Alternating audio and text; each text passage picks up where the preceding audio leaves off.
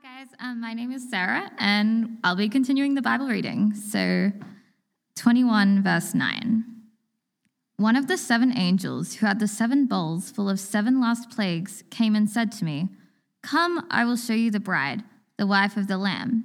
And he carried me away in the Spirit to a mountain great and high, and showed me the holy city, Jerusalem, coming down out of heaven from God. It shone with the glory of God, and its brilliance was like that of a very precious jewel, like a jasper, clear as crystal. It had a great high wall with 12 gates, and with 12 angels at the gates. On the gates were written the names of the 12 tribes of Israel. There were 3 gates on the east, 3 on the north, 3 on the south, and 3 on the west. The wall of the city had 12 foundations, and on them were the names of the 12 apostles of the Lamb. The angel who talked with me had a measuring rod of gold to measure the city, its gates and its walls. The city was laid out like a square, as long as it was wide. He measured the city with the rod and found it to be 12,000 stadia in length, and as wide and high as it is long. The angel measured the wall using human measurement, and it was 144 cubits thick. The wall was made of jasper, and the city of pure gold, as pure as glass. The foundations of the city were decorated with every kind of precious stone. The first foundation was jasper, the second sapphire, the third agate, the fourth emerald, the fifth onyx, the sixth ruby, the 7th chrysolite, and 8th beryl, the 9th topaz, the 10th turquoise, the 11th jacinth, and the 12th amethyst. The 12 gates were 12 pearls, each gate made of a single pearl. The great street of the city was of gold, as pure as transparent glass. I did not see a temple in the city, because the Lord God Almighty and the Lamb are its temple.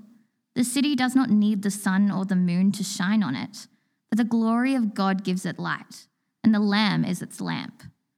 The nations will walk by its light, and the kings of the earth will bring their splendor into it. On no day will its gates ever be shut, for there will be no night there. The glory and honor of the nations will be brought into it. Nothing impure will ever enter it, nor will anyone who does what is shameful or deceitful, but only those whose names are written in the Lamb's book of life.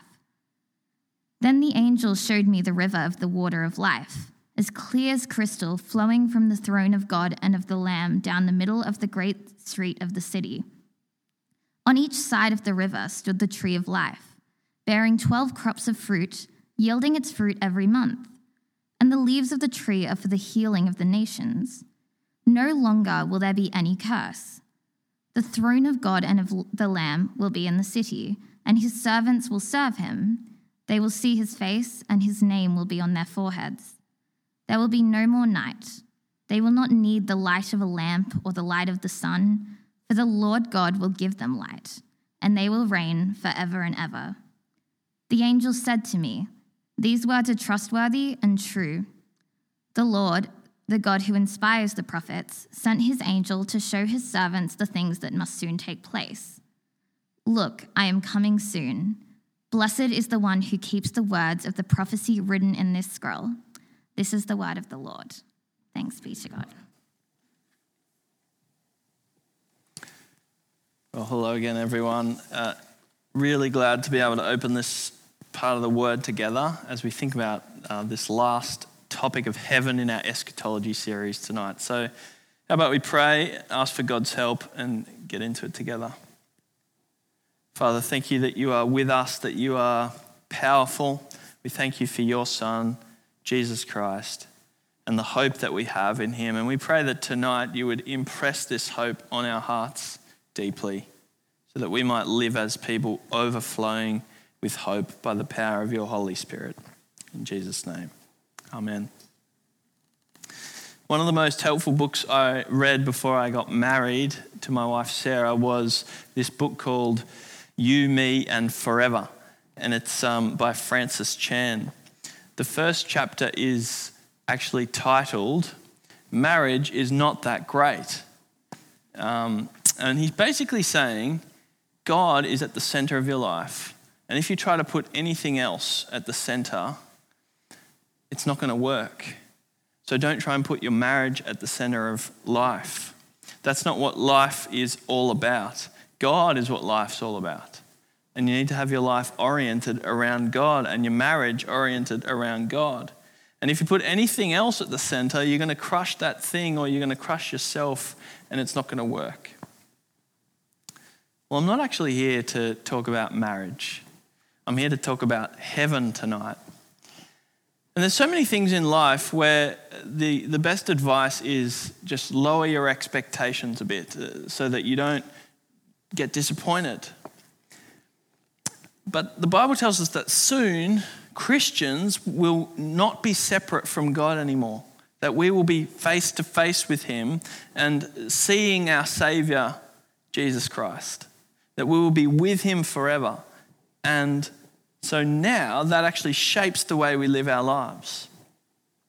And this is the one thing in the Bible where God says, raise your expectations.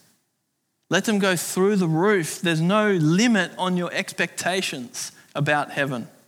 There is no limit to the joy that you will experience when you come face to face with your Saviour and your King, Jesus. So raise your expectations for this. So I hope that's what happens a little bit for us tonight. I've got 3 points for us in this last talk tonight, this last eschatology series talk. The first one is where we live now and the problem of alienation. The problem of alienation. And when I say that word alienation, I'm not talking about green monsters, but separation, alienation from God. Have you ever wondered why we can't see God? It's because way back in the garden, at the very beginning of creation, almost on the first day of creation, humans were banished from the garden because of their rebellion against God. We can't see God because we can't be in his presence, because he's a holy God and we are sinners. And it's not that God's playing games with us or he's trying to keep us guessing. That's the reason we can't be in his presence, because we're rebels against him. So Adam and Eve were kicked out of the garden. Ever since, we've been following in their pattern of life, turning our backs on God as the human race. And we now live in this world that is out of order, that is disjointed, that is not working properly. And it affects us as human beings, but it also affects the whole of creation. I'm going to read this from Romans chapter 8, starting at verse 20. The creation was subjected to frustration, not by its own choice, but by the will of the one who subjected it, in hope that the creation itself will be liberated from its bondage to decay and brought into the freedom and the glory of the children of God. Our world has been covered with thorns and thistles, with hard ground that's difficult to work. Labor's hard. The whole world has just been dragged into this frustrating experience because of our sin against God, and that's just how things are. There's this man called Paul Kingsworth who lives in England and was an editor of the Ecology magazine. He was an atheist and an environmentalist and an activist for the planet, and he was searching for spiritual meaning. And so he became a Buddhist for 5 years and practiced meditation, but he became disillusioned with Buddhism, and he then joined a Wiccan coven.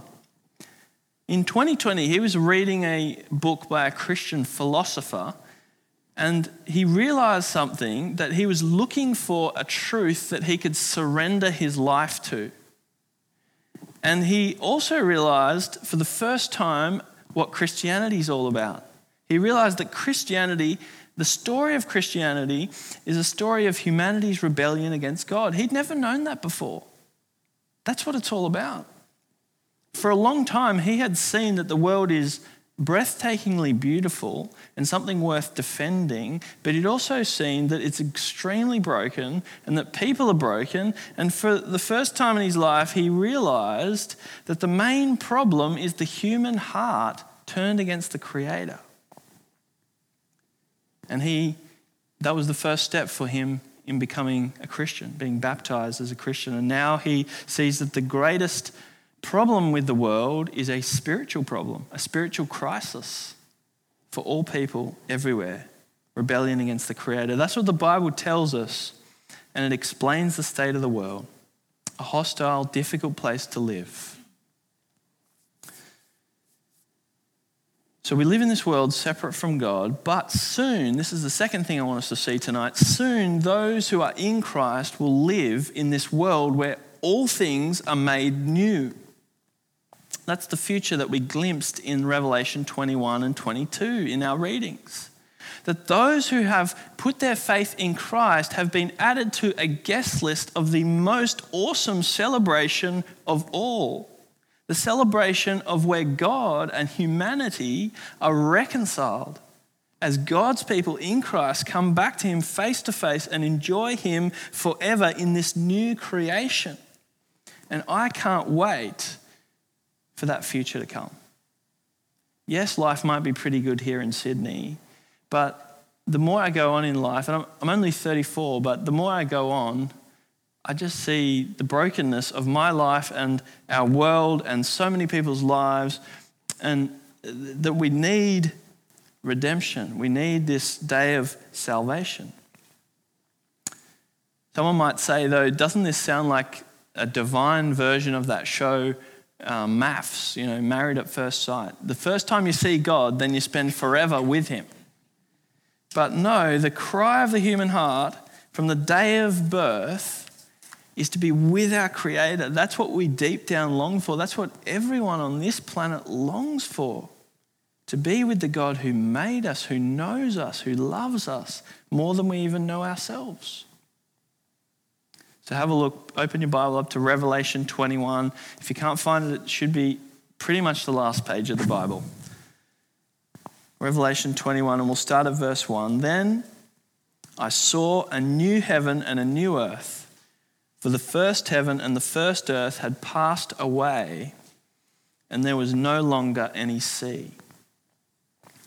Book of Revelation is a bit like if you took a computer and an iPad to a tribal group who'd never seen technology before, and you said, okay, explain what you're seeing. And they might say, well, it's a beehive kind of thing, and it's got vines coming out of it, and in the beehive there's suns and little stars and lights, and sometimes we see little people coming up on them, and we hear voices coming out of them, and they don't have the words to explain what they're seeing. How can the Apostle John explain what he sees in the heavenly realm? Language almost strains under the weight of what he is seeing. He has to use metaphors and analogies and comparisons because that's as far as it goes. A new heaven and a new earth, a whole new world order. People talk about flipping a house. You buy a rundown house, you renovate it, and then you sell it for a profit. This is the moment where God flips the whole universe. The first heaven and the first earth here refers to the world that we live in now, with all of its brokenness. And in the form that we know it, one day it will no longer exist. It will never be spoken of again. It will be renewed and remade and redone, and then a new one will come. And it may have a connection to the old earth, to this earth. Just like a seed has a connection to the plant that grows from it. Just like our bodies will have a connection to our resurrected bodies. But it's a whole different order of magnitude. It is a new creation. And it's going to be amazing. Because the same God who made hummingbirds and ocean swell and thunderstorms and honey and fabric and wood and raw materials and minerals and precious stones and music is going to create this new world. And if God made this world and in all of its beauty and amazingness, and this world is broken, imagine how great the next world will be. Please never think that heaven will somehow be more boring than this world. And there's no sea. which is Revelation's symbolic way of saying there will be no more evil. Because the sea in the Bible is that place of evil and chaos. And unlike in the Garden of Eden, where the snake could come in the new creation there is no space for evil to come. Have a look at verse 2. I saw the holy city, the new Jerusalem, coming down out of heaven from God, prepared as a bride, beautifully dressed for her husband. So here is the match that's truly made in heaven. The matching of Jesus and his people. And I want you to think about the kind of pride and joy that you might feel looking at Sydney Harbour and the bridge and the Opera House. Well, that doesn't compare to the kind of pride and joy that the Jews felt when they thought about their city, Jerusalem. Because Jerusalem was the closest thing to heaven on earth. It was the place where they had the temple where God dwelt with the people, where they could worship him and be in relationship with him freely.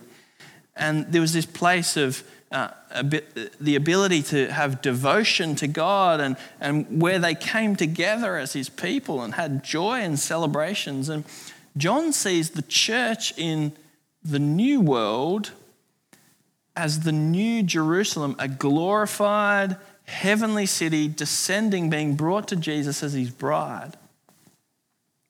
I've got lots of good memories of weddings that I've been to over the years, not just my own, but other people's weddings, of beautiful brides, of handsome grooms, of amazingly dressed people coming to celebrate, sharing in the joy of this couple coming together, the community coming to watch on. And this is another picture that's used of the church. The church is called Christ's bride. It is a collective of radiant people meeting their Saviour and Lord at last. And maybe on that day, the bride of Christ, the church, will think, we sang about you, Jesus, and we sat in small groups and we talked about your word and we tried to get to know you better. And we prayed to you and we told other people about you. And we tried to strain our minds to think about the day that is coming. And we celebrated you. We drank the bread and we drank the juice, the wine, to remember what you'd done for us. And we told others about you. And now at last we're here with you face to face. At last. Have a look at verse 3 with me.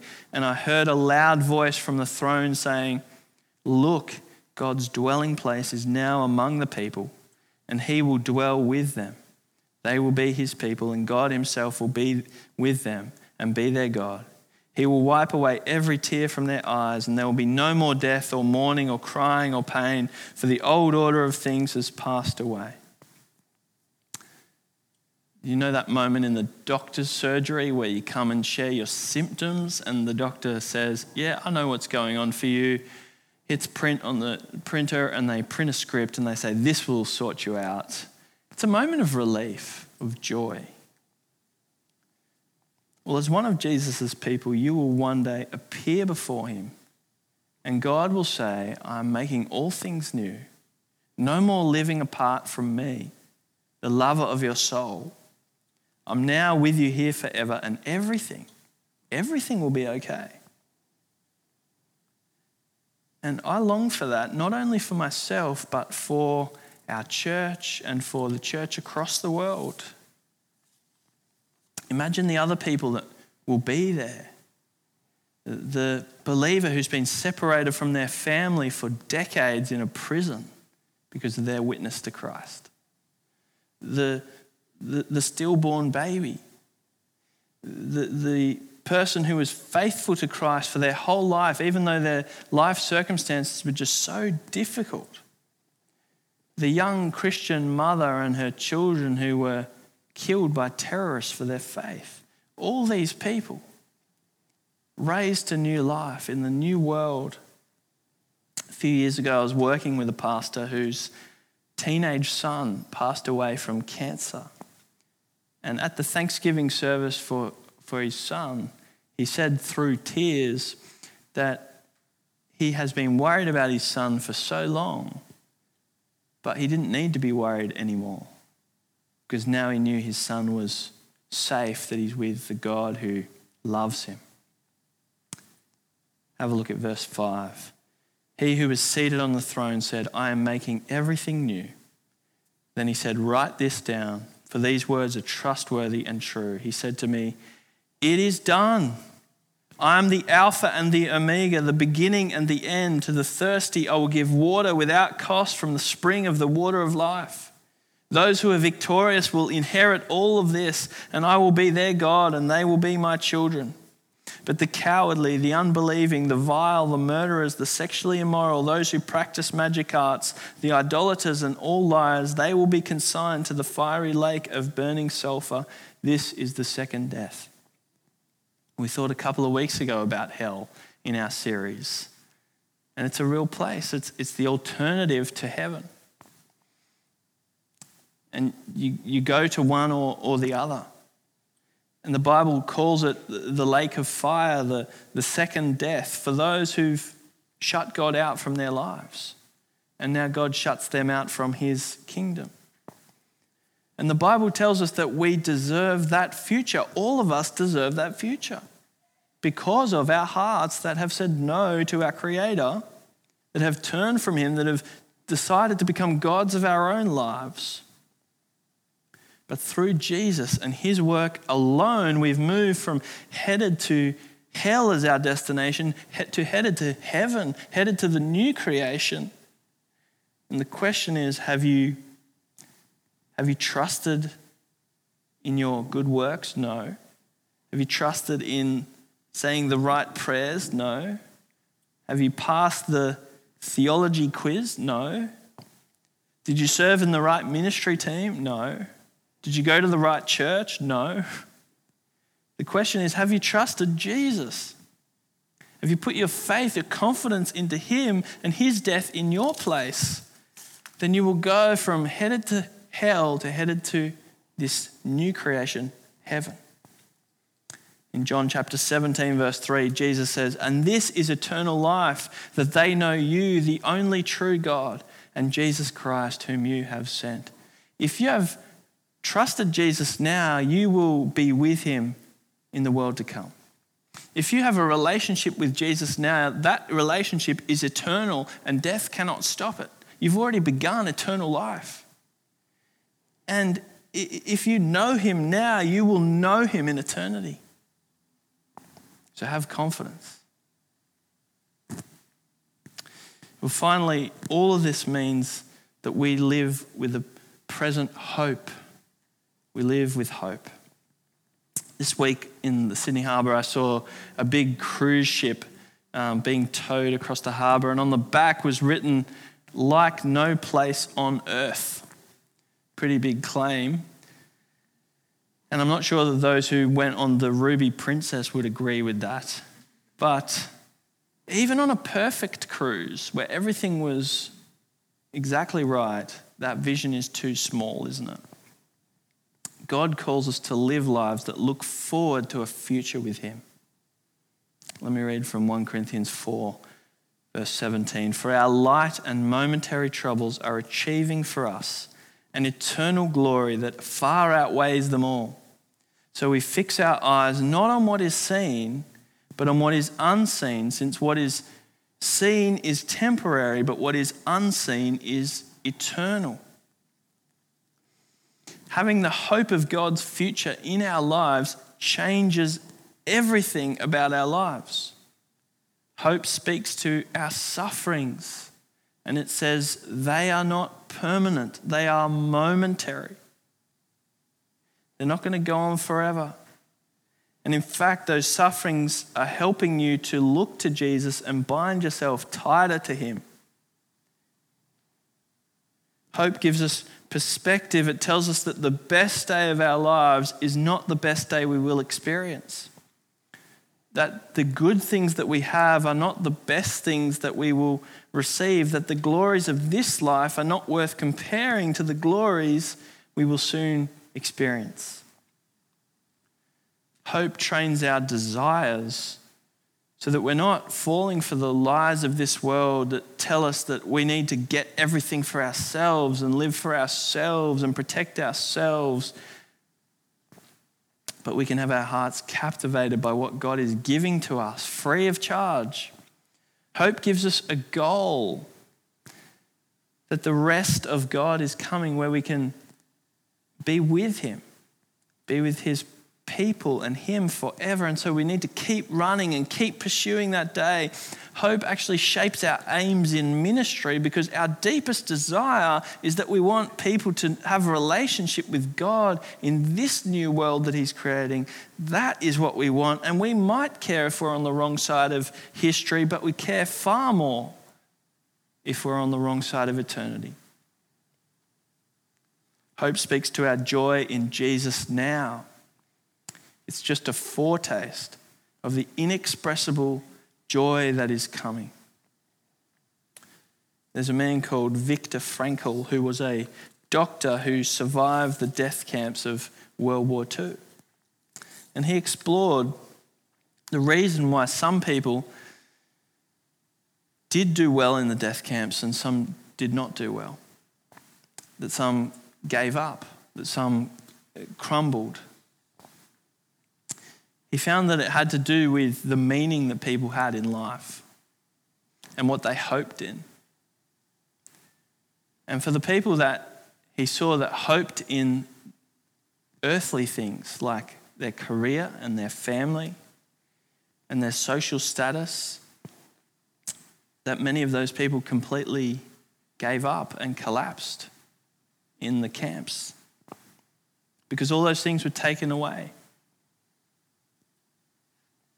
But for those who had themselves tied to something beyond this world, to God, they could withstand the atrocities and horrors of those camps because they knew that there was something greater. And that even what was happening to them, awful as it was, couldn't take away that ultimate meaning. And God's words, friends, are trustworthy and true.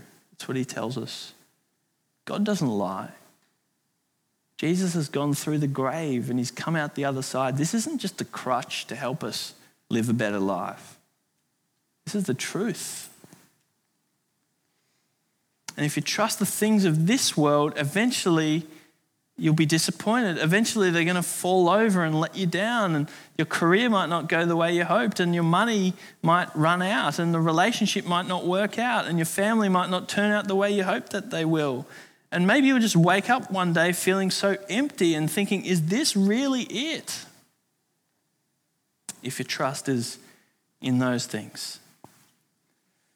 But if your hope is anchored into Christ, the one who is indestructible, raised from the dead and into this new creation that he is giving to his people, then nothing can take away your purpose and your hope. Even the setbacks and the sufferings that you face, horrible as it may be, Paul says, our light and momentary troubles are achieving for us an eternal glory that far outweighs them all. Because it's making heaven all the more sweet. It's helping you to anchor your life there. In other words, if you have heaven, you'll come to see that this world is not all that it's cracked up to be. We're waiting for something more, something better. And one day, if you've trusted Christ, you'll open your eyes up in a new world with him. And you'll see face to face the one whom you have seen by faith. And you'll walk not by faith, but by sight. And you're not going into an unknown world, but you're going into the world of being deeply known by your Father, by the Son, by the Holy Spirit, the God who arranged for you to be plucked out of this world and to belong to him by his grace alone. That is the amazing hope that we have.